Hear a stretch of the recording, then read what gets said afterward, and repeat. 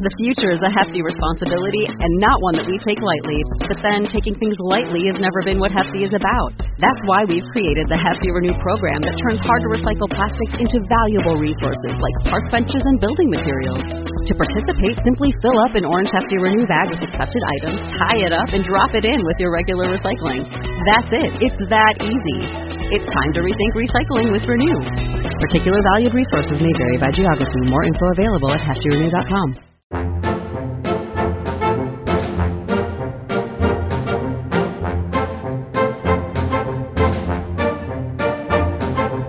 Welcome to Disney Deciphered, a podcast helping you save money, time, and stress as you plan your Disney vacation. In today's episode, we talk about the Disney planning timeline and what you need to do when you're planning your vacation. If you need help booking your vacation, you can support the podcast by using me as your travel agent at no cost to you. I can help you handle all the hard work and all the hold times so you can focus on having fun. Get started by emailing Joseph Chung at travelmation.net. You can also support the podcast by checking us out on patreon.com/DisneyDeciphered, where you'll receive bonus content, including extra trip reports. You can subscribe to the podcast at DisneyDeciphered.com, Apple Podcasts, Google Podcasts, Stitcher, Spotify, or anywhere you find podcasts, and we'd really appreciate a positive review. Connect with the podcast anytime, DisneyDeciphered@gmail.com, at WWDeciphered on Twitter, or on Facebook and Instagram at Disney Deciphered. Thanks, and enjoy the show.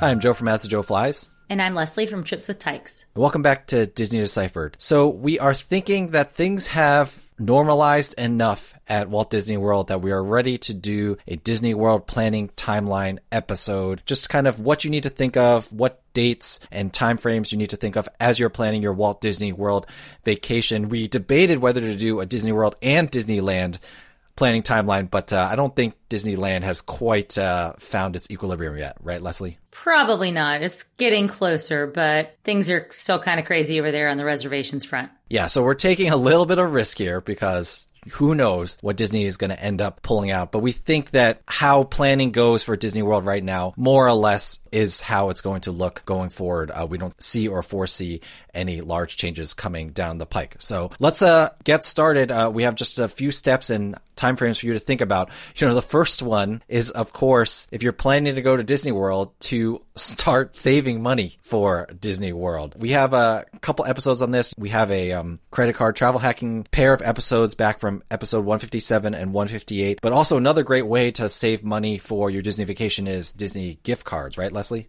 That's right. There are lots of ways to get Disney gift cards at a discount, and they're often, changing. There's sort of the easy way, Target 5% back with your red card, but there's a lot more extensive ways to save even more than that. And so you can really save some money on your Disney vacation if you're paying that hotel or your other expenses off with those discounted gift cards. I have a blog post on Trips with Tykes, incidentally, that you wrote, Joe. So lots of good hacks in there, and you can check that out if you're trying to go that route to save money on your vacation. Yeah, and I think general saving money principles work as well for Disney as they do for any vacation. I have a client who recently, she is a big couponer, and she used all her couponing to basically pay for her Disney vacation. It took her a couple years to do that. But whatever in your financial life helps you to budget and save money, those are the same principles you want to apply when you're saving for your Disney vacation. So always want to start with, Disney keeps getting more and more expensive, so you want to start to save money. I think another thing you want to do before you actually get into the physical planning of the trip is kind of choose when to go. For most of us,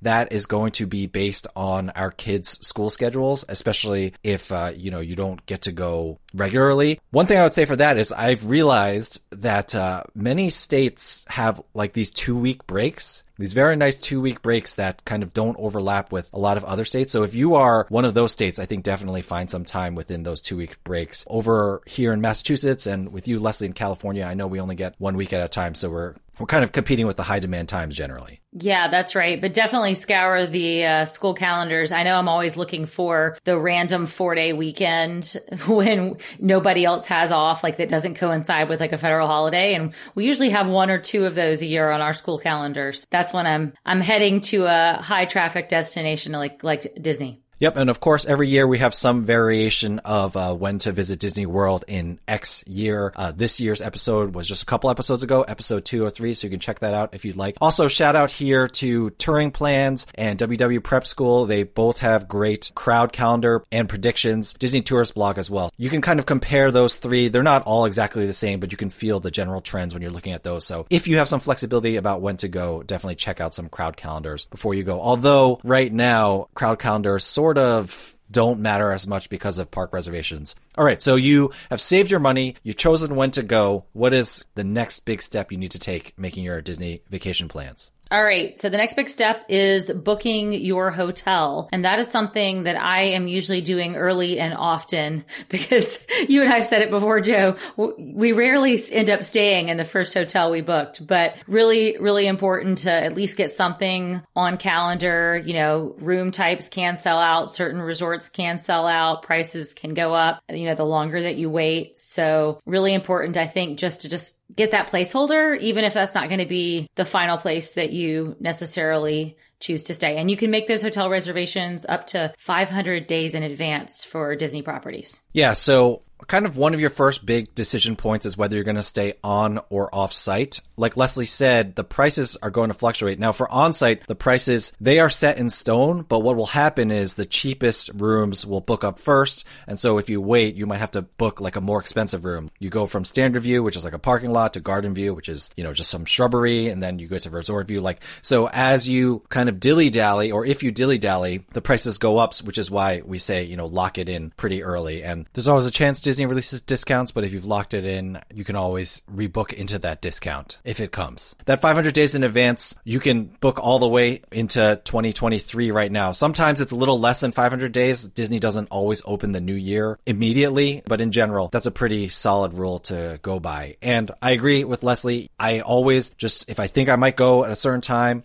I just get something down, I make a reservation. Both on and off-site Disney properties have very generous cancellation policies. Sometimes for some vacations, it might be okay to book a non-refundable hotel reservation, but for Disney, I'm pretty strong saying that unless you're going like the next week, don't book a non-refundable reservation. Now, we're not going to go too deep into the on versus off-site debate. We have a slightly dated episode 133 that you can check out for that. And of course, we always discuss it. I mean, it always comes up. But Leslie, quick reminder, what are the benefits of staying on-site or at one of those Disney partner hotels? So I guess the big benefit these days, the benefits have been eroded, Joe. We've talked about that before. The big benefit, though, is the early theme park entry, 30 minutes early, every park, every day. That is really the big one. Of course, Magical Express has been retired. What else am I forgetting? Are there any more? You haven't forgotten anything, Leslie, because that is it. Yikes. There's pretty much, I mean, there's the magic of kind of being inside the Disney bubble. And also if you stay at a deluxe resort, you can get the extended evening hours, which are probably the best way to avoid lines, but those are only 2 days a week and only at Magic Kingdom and Epcot, 1 day for each of them. But other than that, all of the on-site benefits are gone. I mean, I guess I would say that when you're on site, you don't have to worry about transportation to the parks. But of course, you may have varying opinions on whether you enjoy taking Disney buses or not. The more you spend on a hotel, with the exception of Pop Century, Art of Animation, and Caribbean Beach Resort, Joe, I remembered one more on-site benefit. No way.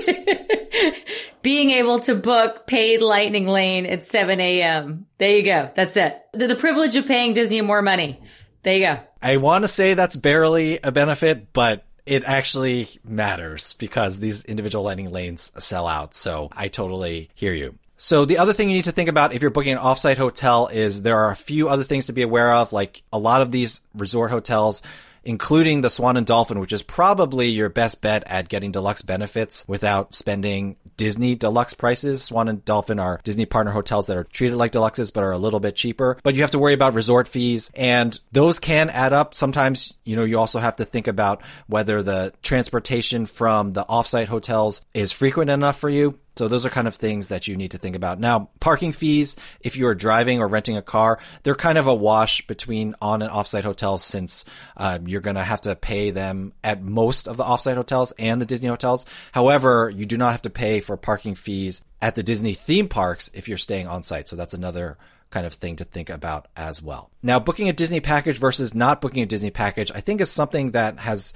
changed in my mind since the pandemic started. And the reason why is we used to always say, just book a room only reservation and then book tickets later. But we used to say that when the tickets were kind of good for either the entire year, that was a long time ago, or at least large portions of the year. But now the tickets are locked into like certain dates. Changing them can be a huge pain. Sometimes you can change them online, but if you can't change them online, you have to call, and the hold times for ticket services can be upwards of 2 hours. I've waited over 2 hours before to fix some clients' tickets. So booking a package, you have a lot more flexibility. You can move the package around and your tickets move with that without having to worry about that. Now, I know you haven't been to Disney World since the world ended. Have your thoughts changed at all in terms of whether you might be thinking about doing a package or not a package? I really haven't thought about it, Joe. It seems like kind of a brave new world to me, and it's very foreign to me coming from sort of the Disneyland side of things where there still is no day-based ticketing for multi-day tickets, which is great.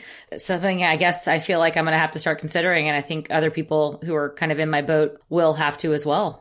Yeah, I think the other thing is that here's where we should say whether you're booking a package or booking a hotel-only Disney reservation, they are very generous with their cancellation policies, and it's very easy to move both hotel-only reservations and your package reservations. But the reason why I'm leaning towards booking Disney packages more these days is because when you move your hotel that is packaged with tickets, you can move the tickets as well, and you don't have to deal with that other step. And there's been a lot of moving of reservations, as you can imagine. Really quickly, if you book a Disney package with tickets, it's a $200 deposit, but the balance is due 30 days in advance. If you book a hotel-only reservation, you have to pay your first night's stay as a deposit, but then you don't pay the balance until you arrive at Disney World.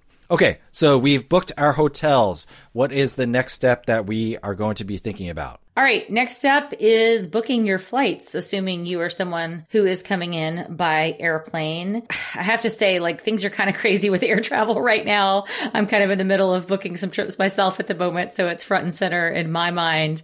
Demand seems to be, except for this pause that we're kind of in at the moment right now in January, demand is going up. And when things get better with all things public health, I don't think the airlines are going to be able to keep up. They couldn't keep up last summer when things were good. So this is really important, I think, to go ahead and keep an eye on airfare, go ahead and book it, especially if you're coming from someplace where like you only have one real airline as a reasonable choice.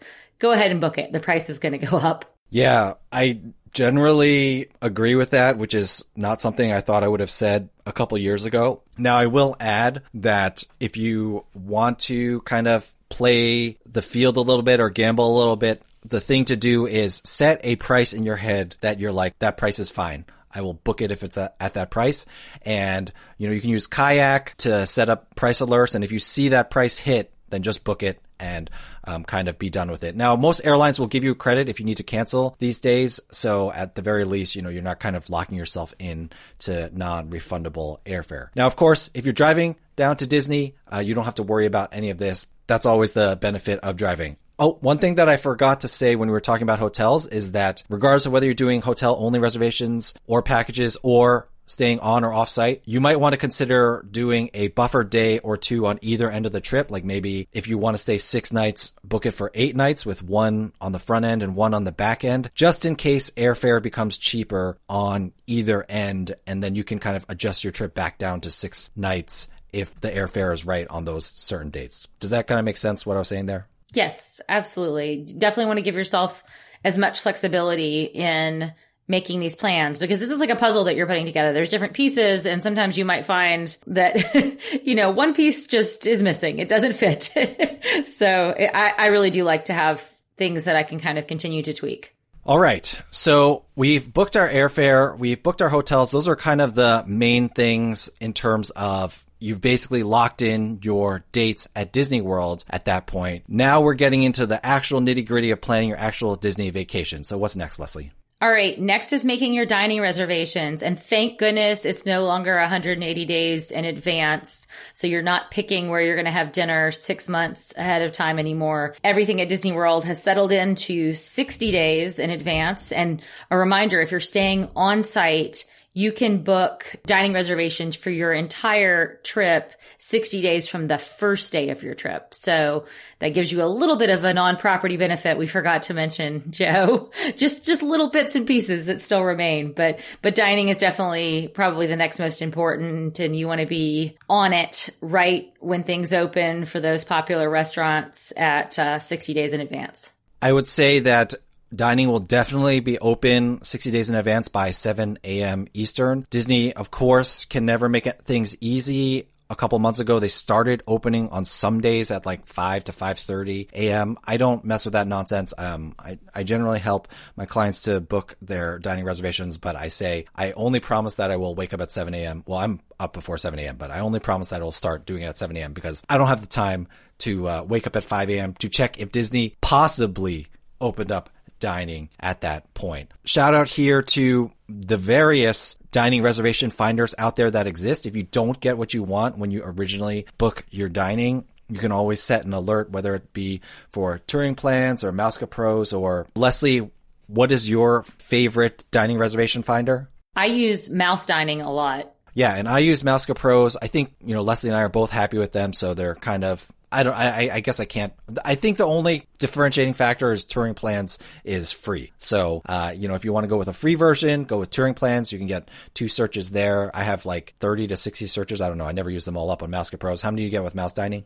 Mouse Dining actually has a free version as well, but it gives you email alerts instead of text alerts. So if you really want to be competitive, you have to do the paid version to get the text alerts. Yeah, and you know what? We're going to do a dining episode upcoming, since we're, again, crossing our fingers that things have normalized there too. So, Leslie, let's talk about the technical ways to maximize both Mouse Dining and Mouska Pros when we get there, because there's some stuff I've learned with Mouska Pros that has helped me to maximize my chances of getting these dining reservations. Quick shout out, if you check in the show notes, we do have a Mouse Dining link that helps us out. So if you do think about signing up, please go ahead and go through that. All right. Anything else we got to do at 60 plus days, Leslie? All right, 60 days, you got to book all those other little incidental reservations like tours, or if you want to build a lightsaber, those kind of things at Savi's. So that's really the time that you make those other kinds of reservations. I mean, I guess at some point, whenever Bibbidi Bobbidi Boutique opens again, that kind of thing. I guess that hasn't normalized yet.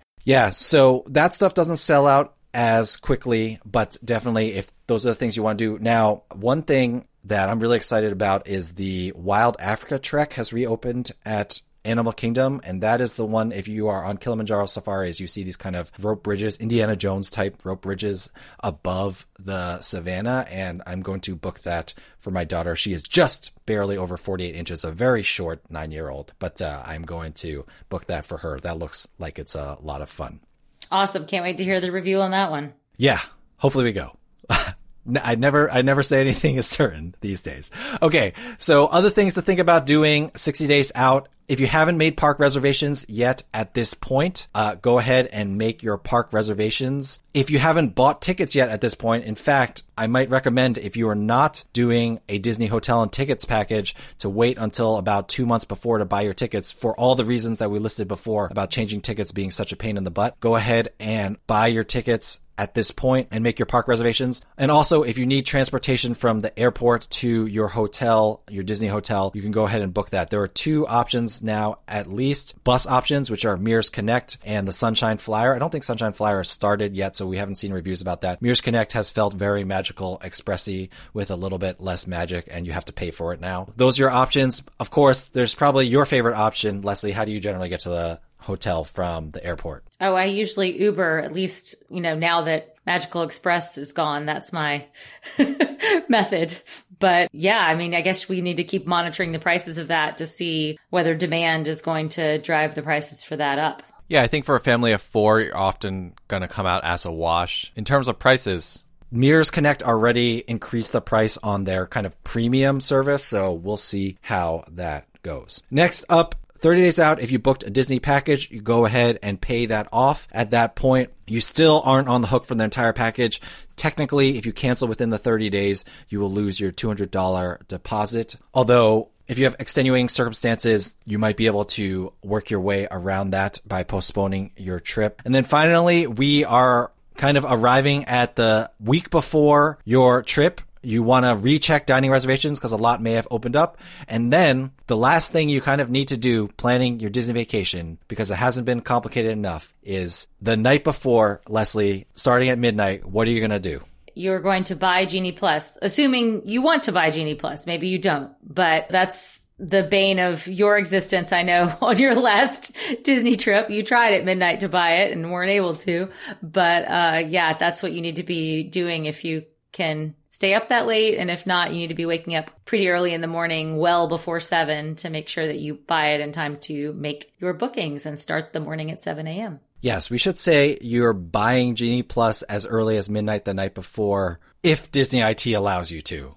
Big if. Right. Yeah. I mean, so the easy way to do it, of course, is to throw money at the problem and add Genie Plus to your entire ticket. But, if you're doing it a la carte, doing it kind of day by day, you're going to want to do Genie Plus starting at midnight or at like 6:30 a.m. Now, Leslie, in terms of like planning your ideas for how you want to attack the parks, we have a Genie Plus episode 199, that talks about how to use Genie Plus at each park, but about how early do you start kind of, I know neither of us have an exact touring plan, like we're going to go from A to B to C to D on a park day, but about when do you personally start thinking about like, this is going to be my plan for my Hollywood Studios day. This is going to be the plan for my Magic Kingdom day. I mean, I'm constantly revising everything. I mean, I'm starting to think about that as soon as I'm making my park reservations and dining reservations, because I think once you go down that rabbit hole, then regular people, maybe not you and I, Joe, regular people are locked in, right? And then they're planning out their touring plan around the dining reservations they have and the park reservations they have. You and I sometimes throw them all out the window and start all over again. But yeah, I'm just trying to slot stuff in. I mean, I'm taking a look at what sort of the current wait times are. I mean, I'd say most of my planning is probably several weeks before the trip, when I'm really getting into the nitty gritty of I'm going to book this lightning lane first, et cetera, et cetera. But I'm thinking about the bigger strategy like several months in advance, right? Yeah, I agree. I have my kind of general idea a few months in advance. Of course, we record this podcast. We think about Disney all the time, so that's more natural for us. But I really don't think, in fact, I wouldn't recommend getting too into the weeds about like what rides you must hit, where you definitely want to go until 2 to 3 weeks before, because as we've seen so many times over the last few years, so many things change. Like imagine on New Year's Day, I planned a trip for Martin Luther King weekend and was like, okay, I'm gotta make this Epcot park reservation so that I can get the Remy's virtual queue. Well, the virtual queue went away, and it went away in like 2 days. So you don't want to lock into plans too solidly, because Disney changes things up at the last minute all the time. Yeah, that's right. And hopefully as time goes by, they will be doing less of that. So, like we said, things are normalizing. So I don't anticipate there being that many more changes that Disney will make with, a couple of days' notice. One can hope, but who knows? The one thing that we are still pretty sure will not go away at all, although Len and Jim over at Disney Dish thought maybe it'll go away for only Epcot, which might make sense. Maybe we'll talk about that in a unfiltered episode or something, since it's too in the weeds for this episode. But you're going to have to make park reservations, so make sure you definitely have those so you don't show up at the parks and have to make them at that time.